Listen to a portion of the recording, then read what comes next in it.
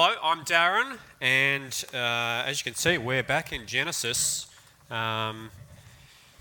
started off in Genesis a while ago. We've detoured through 1 Corinthians and Titus, and we're back in Genesis.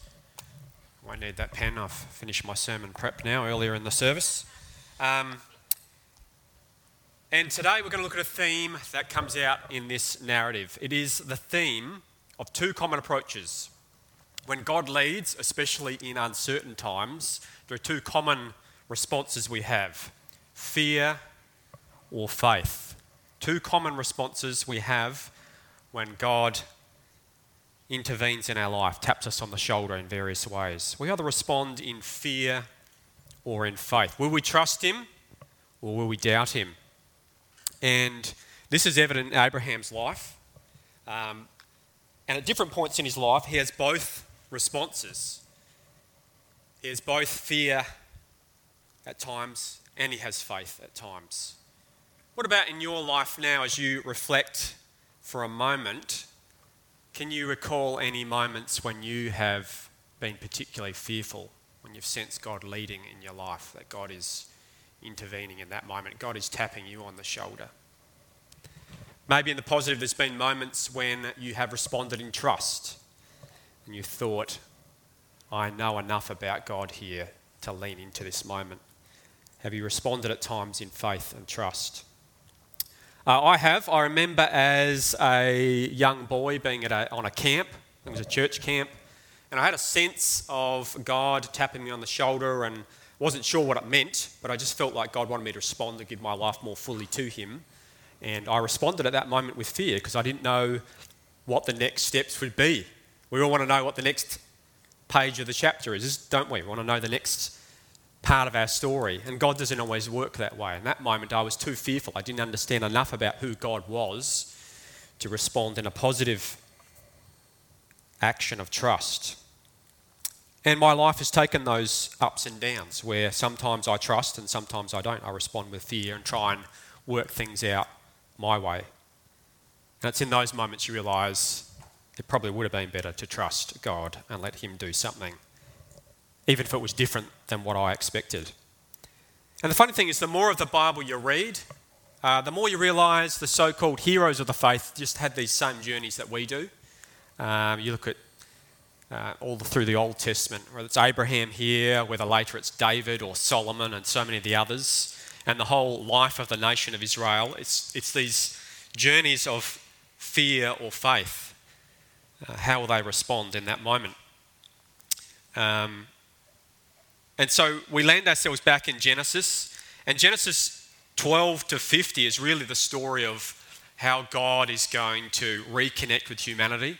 So at the start of the book, we've seen how God creates everything in a beautiful way, but humanity rebels against God and wants to do things their own way. They don't have that faith and trust. And so Genesis 12 to 50 is about the call of Abram, and then the birth of Isaac, and then Jacob, who follows after Isaac, and then the arrival of the 12 sons who become the 12 tribes. So all this stems, really we come across Abram in Genesis 11. He's part of Terah's family, is where we first come across him. Introduces us to Abram and also to Lot, who's in this story today. Because Abram's brother dies, that's why Lot is tagging along with Abram. And in chapter 12, we see that the Lord comes to Abram and says to him, "Go from your country, your people, and your father's household to the land I will show you. I will make you into a great nation and I will bless you. I will make your name great and you will be a blessing. I will bless those who bless you, and whoever curses you I will curse. And all peoples on earth will be blessed through you." Interesting to see there is a call for action to Abraham. Go out from your country, your people, and even your father's household, and then I will do all these things for you. So there's a response of faith required from Abram here. And in verse 4 we see, so Abram went as the Lord had told him. That's a pretty big deal, isn't it? In this moment, Abraham doesn't know what this means entirely. He doesn't know the next steps for his life. All he knows is he must separate himself from his country. from his people and even his father's household. And chapter 13 starts to unroll that action, both of God's blessing and of Abram's step of faith. But what's interesting at the end of chapter 12, you can read it later yourself, is there's a famine due to drought, and Abram decides to go down to Egypt so he can get supplies. And in this moment, Abram responds fearfully to what the Egyptians might say. He's got a problem we'd all like to have. My wife is too attractive. We'd all love that problem, wouldn't we? I have that problem, actually. But my wife is, just making sure I'm covering my bases here, take a step back for a second. My wife is too attractive. I can't tell the Egyptians that I'm married. She's my sister, which is kind of half true because she was a half sister at that point. My wife is not my half sister, just to clarify. And so he responds in fear in this moment. And it means that the king is attracted to his wife and all sorts of bad things happen because he makes advances at her and then God judges through disease and they say, what's happening? And you can read the story later. So right after this step of faith, I'm leaving my country, my people, and possibly even my father's household. He falls right into the trap of fear, doesn't he? So you have these moments like a peak of faith and then a valley of fear. And so that leads us into chapter 13. And then Abram comes upon another problem we'd all like to have as well, right? So Abram and Lot, that's his nephew, they move out back from Egypt, so they're moving out. And it says in verse 1, they went up from Egypt to Negev, and he's got everything with him, his wife, everything he has, and Lot as well. And verse 2, Abram becomes very wealthy in livestock and in silver and in gold. So already this is chapter 12, right? God's fulfilling his promise and doing what he said. I'm going to make you great. I'm going to do it. Abraham's experienced that blessing. And as we move and see where he's travelling along, in verse 5, we find out this conflict between Lot and Abram. Now Lot, who was moving about with Abram, also had flocks and herds and tents, but the land could not support them while they stayed together, for their possessions were so great, they were not able to stay together. Another problem we'd all like to have. We'd love to have a wife that was too attractive, and we'd love to have a business and our life going so well that the land around us couldn't support us anymore. And this is the problem Abram faces. But in this moment, what's beautiful is that Abram doesn't respond in fear. He actually responds in faith. And he says, I'm not going to try and manipulate circumstances. I'm not going to try and manufacture an outcome.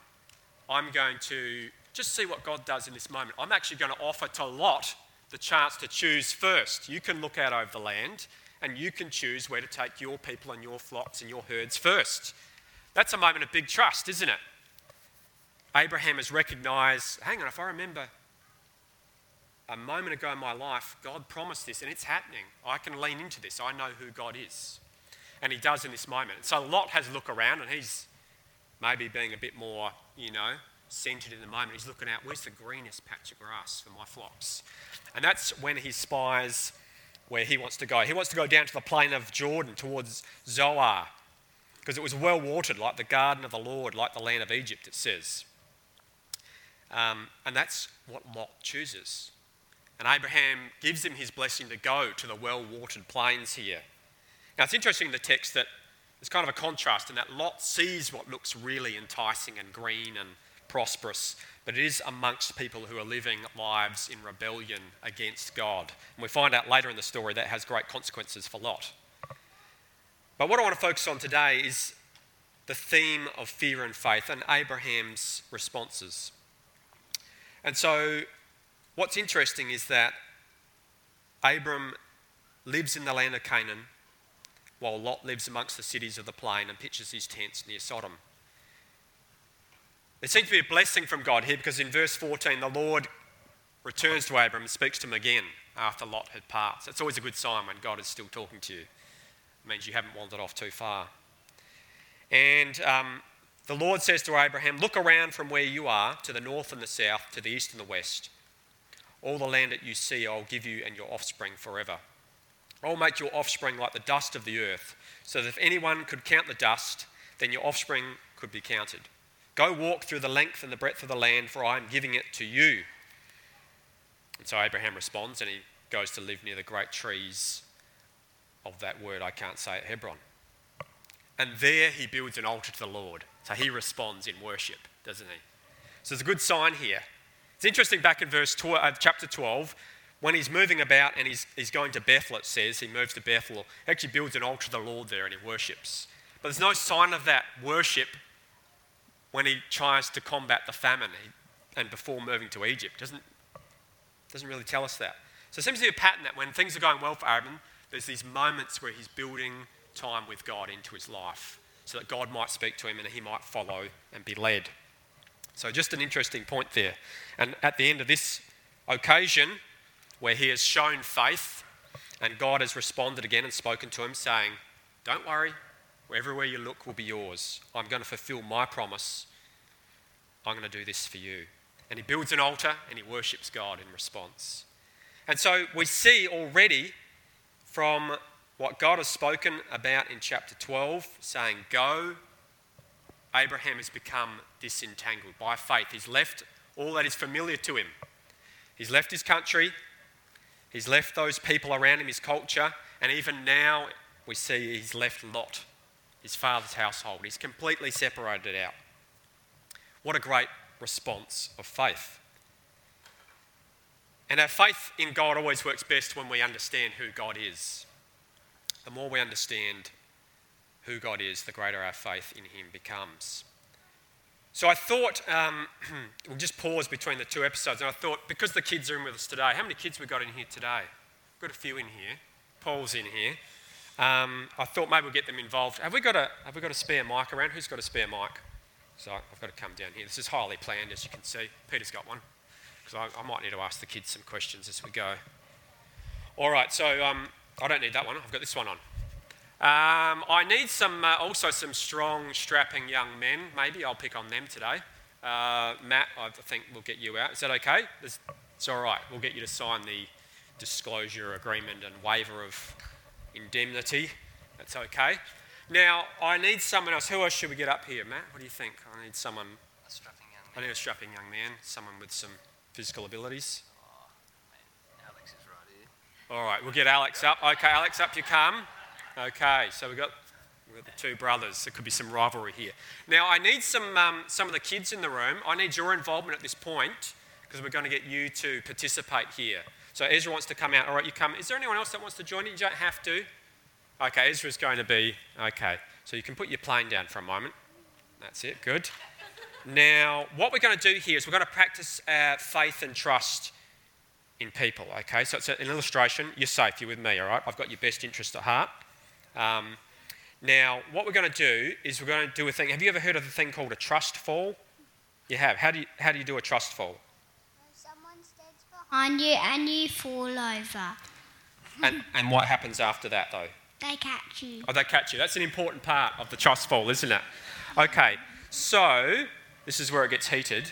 If you had to have one of these guys catch you, if you wanted to trust one of them, which one would you pick out of these two? No pressure. Just choose one. Who's it going to be? It's going to be Matt. Okay. All right. I hope no one's offended here. This is not pre-rehearsed. Why did you choose Matt? Because There was a reason? No. No? Okay. So it's blind faith. That's good. All right. So what we'll do, are you okay to have a little practice, have a try? Is that okay? Forget it? Okay, Matt, come here and you turn this way, not too far, so you've got to look the other way. And if you put your hands on your chest like that, because you've got trust. Now, are you ready? Okay. So when you're ready, you fall back and Matt's going to catch you. Okay, you've trusted him. Wow, that was pretty good. Give him a round of applause. There you go. Okay, everyone can take a seat. Thanks, Alex. Sorry to set you up like that. That was not planned at all. It was just luck of the draw today. But I hope when I speak to Ezra later, part of, he knows both of the Schmidt brothers, and maybe recently he's seen Matt working around our house and putting up a pergola. To be fair, Alex was there too on that day as well, doing the hard yards to lift some of those pergola beams up. So maybe Ezra knows enough about the two young men to pick one, and he probably would have been fine with either, but he picked Matt. But he has enough knowledge of who Matt is, that he's not going to pull a mean prank, that he knows me as Ezra's dad, that it's trustworthy. I can do this moment. It is dangerous to fall backwards And that's why I let my own son do it, because I wouldn't do it with someone else's child. I'm not sure how Peter would feel about that with our current insurance setup. But, you know, it's not part of our normal program, just to put that out there if we're on YouTube at the moment. But I just wanted to illustrate for the kids and get them involved too. But the more we know someone, the greater our trust can be, even when we don't know for certain the outcome. And so in our first episode here, we've seen that Abram has great trust because he understands God's fulfilling his promise. God's coming through on his word. God's given him so much stuff that the land can't support it. And he goes, well, I think this is a God problem. Let's give it back to God. And he does that really well. If only we could do that in our lives. Well, let's look at the next chapter. So we're going through this really quick. That's why I had Peter read all the hard names and spend all that time with this morning, because I'm going through at lightning pace through 2 chapters today. So what we come to next is a really exciting episode that we're going to breeze through, where you've got these 4 kings who have formed an alliance. The main one who runs the show is Kedorlaomer. I might call him Kedo for short, because I can't even say the names. It's a good Aussie nickname, Kedo. So Kedo seems to be the boss, and he's got these 4 guys with him, and they've sort of subjugated these other tribal kings and made them follow along and probably have to pay lots of tax and all those things and be subject to them. And after 12 years of this, we've got Bera, one of the kings of Sodom, and Bersha, king of Gomorrah. So Bera and Bersha seem to be at the top of the pecking order of those that are really suffering here. And they get together secretly and they say, we've got to throw these guys off. We've got to get rid of this oppressive rule. And so they form an uprising. They've had it for 12 years, and it says in the 13th year they rebel.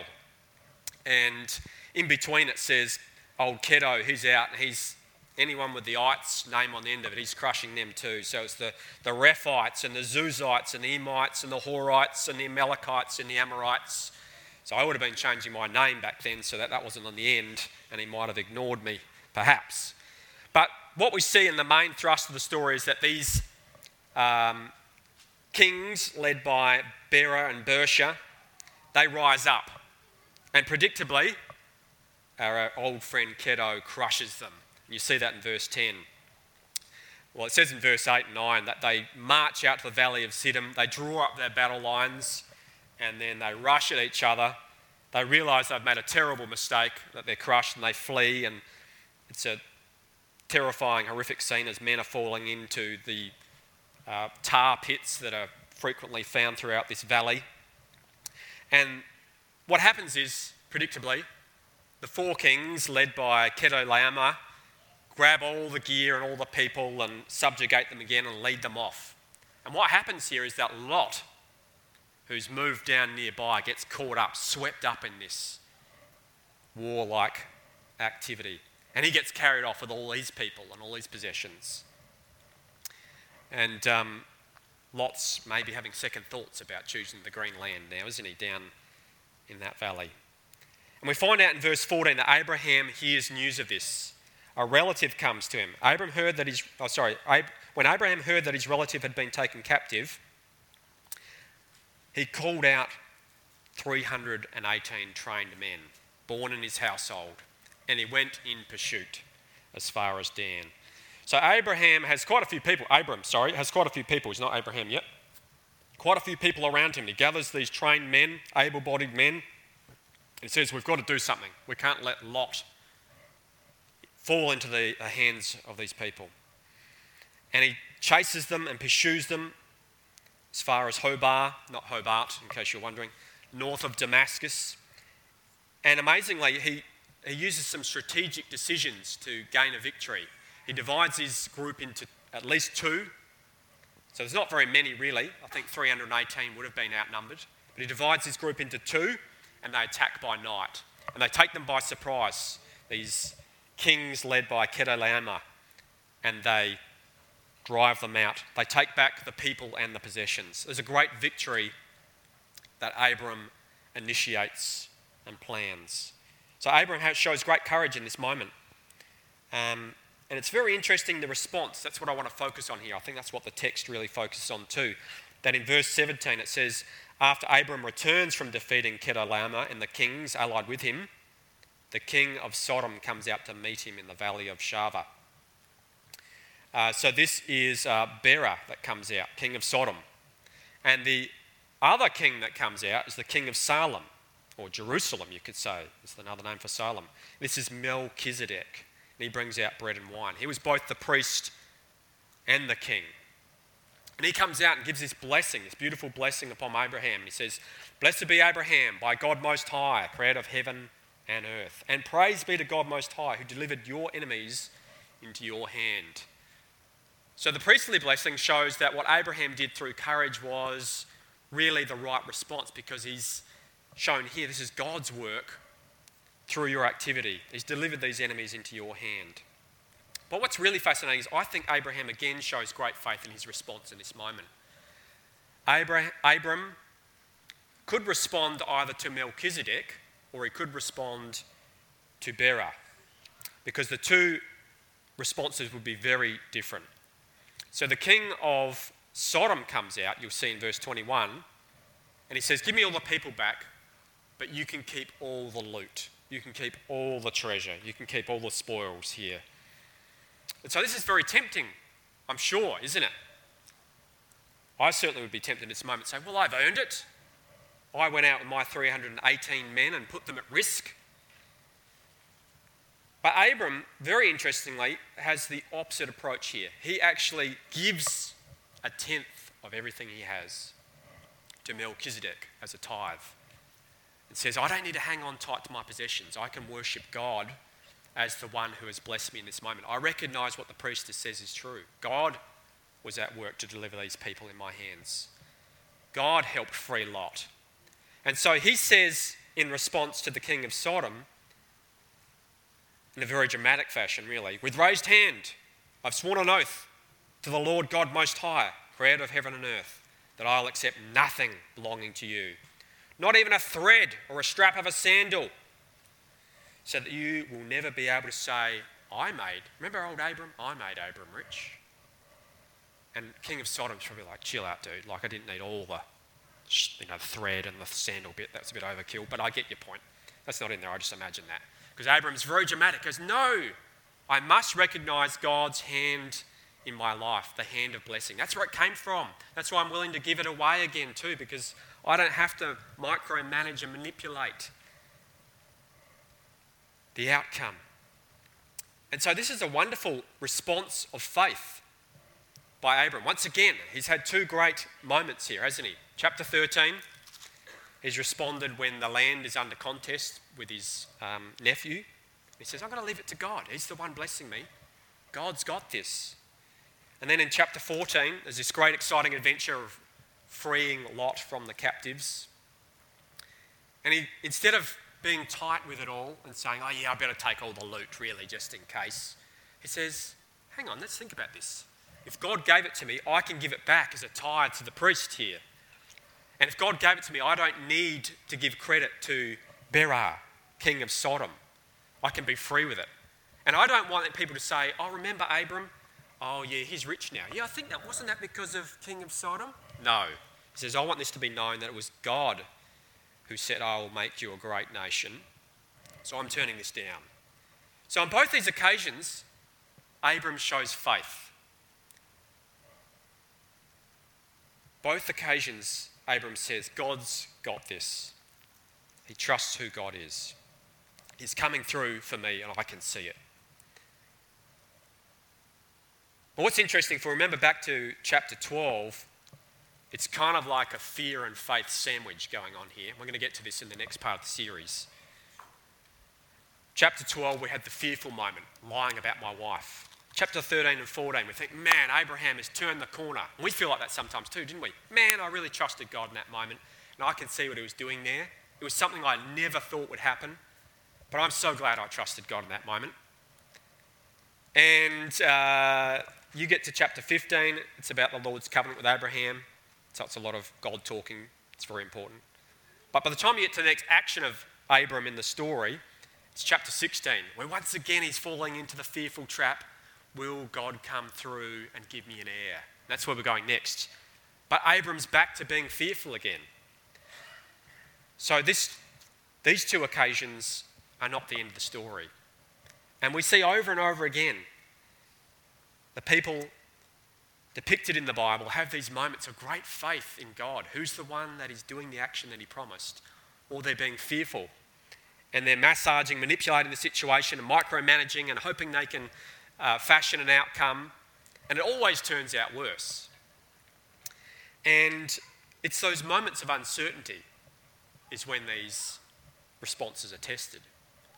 When you're not sure about your livelihood, that's a moment of uncertainty. Where will my flocks graze? Where will my next paycheck come from? How will I feed my family? That can be a moment of uncertainty. And in this case, Abram leans into God. When your nephew gets kidnapped by bandits and kings, that's a moment of great uncertainty. And Abraham steps up and says, I lean into God in this uncertainty. And our lives have a level of uncertainty. The past week or so, there's been plenty of uncertain moments.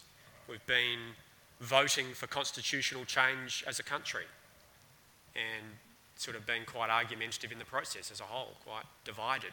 What does it mean going forward? We can feel uncertain in that moment. We need to lean into God. We've seen even the people we're reading about having land disputes at this very moment with other groups. That can cause uncertainty. Which nations will become involved? What will happen in 6 months' time, 3 months' time? What does it mean going forward for us? Are fuel prices going through the roof? We've got these uncertainties. And so your response can be to start battening down the hatches and living a life of fear, or our response can be, even in this uncertain moment, with us not knowing what the next chapter is, we can lean to what God has said to us. And I want to read you just one thing that Jesus said to us that you can lean into today. It's in John 10:10. Jesus uses the picture quite regularly of himself as a shepherd and people as sheep. And we are a bit like sheep. Sheep can be fearful or just stupid, or they can trust people and follow them. And so Jesus says in John 10:10, as he gives this analogy of the thief and the robber might break in, we'll just breeze through that. But he says down in verse 8, all who have come before me are thieves and robbers, but the sheep have not listened to them. I am the gate. Whoever enters through me will be saved. They will come in and go out and find pasture. The thief comes only to steal and kill and destroy. I have come that they may have life and have it to the full. I am the good shepherd. The good shepherd lays down his life for the sheep. Here we have a promise that we get to choose what we will do with. We will respond with fear or we will respond with faith. When Jesus offers life, and not just any old life, but life to the full. Or your version might say life abundant, that idea of overflowing. And so you have to process that and think, in the face of uncertainty, is that really true? Do I know enough about God to lean into that? Or am I going to, with fear and worry, try and manipulate the outcomes, try and really micromanage my situation? This is what's put before you today. Do you trust the Good Shepherd, the one who has laid down his life for you? We all have to answer that question, and not just once, it seems. We'll have to answer it as we step through life repeatedly. But the good news is that Jesus has offered life to the max, to the full. And I hope this morning that whether you're just curious about what it means to be doing life with Jesus, whether you'll lean into that today and ask someone what that means. Or whether today you're coming back and you've seen the chapters and episodes of your life where you've done it well, leaning into Jesus, saying, I give you life full, or whether you've tried to make that mean something for you. I hope that challenges you. I've got a challenge for you over coffee. I call it questions over coffee. Maybe you can ask someone today, say hello first, because it's quite a deep question. Just putting it out there. You don't want to go straight in. Say, how was your week? That's okay too. But think of this question. In what part of your life do you feel most uncertain and therefore more prone to a response of fear? In what part of your life do you feel most uncertain? What brings that great uncertainty in your life? What is it? And therefore, you'll be more prone to a response of fear. It's worth thinking about, isn't it? Maybe you don't come up with the exact right answer today. That's okay. Maybe you don't want to tell it to someone. Just tell them that. It's okay. We're all friends here. The second question for you over coffee: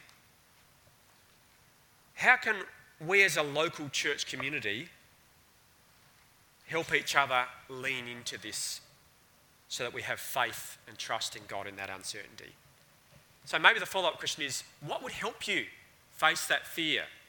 How can we help each other? So it's quite a serious question. I hope you'll take me up on it. You'll at least ponder it this morning. That's the challenge for you. I call it questions over coffee. If you've got any other questions that arise from what we've spoken about today in our lightning fast tour of these 2 chapters, even 3 chapters, please talk to someone. If they don't know the answers, they'd love to connect you with someone around that might have a better idea. That'd be fantastic. So in uncertain times, what will your response be? Will it be fear or will it be faith in God? Let me pray for us. Heavenly Father, I just want to give you thanks for what you've been doing this morning even. We've seen through Dennis's story as he shared his, some of his life with us, that he's had moments where he could really clearly see that he could respond in fear or he could respond in faith, and it just fit together so beautifully. We pray that we would have our eyes open. We would see moments and recognise when we are facing uncertainty, but we'd also have the clarity and your prompting to lean into you, to lean into the words of Jesus who says, I lay down my life for you and I give you life to the full. And we pray this morning that we'd be a community that helps each other face our fears and grow our faith in you, that we might be a blessing to all people around us. So we thank you that you have been here with us this morning. In Jesus' name, amen.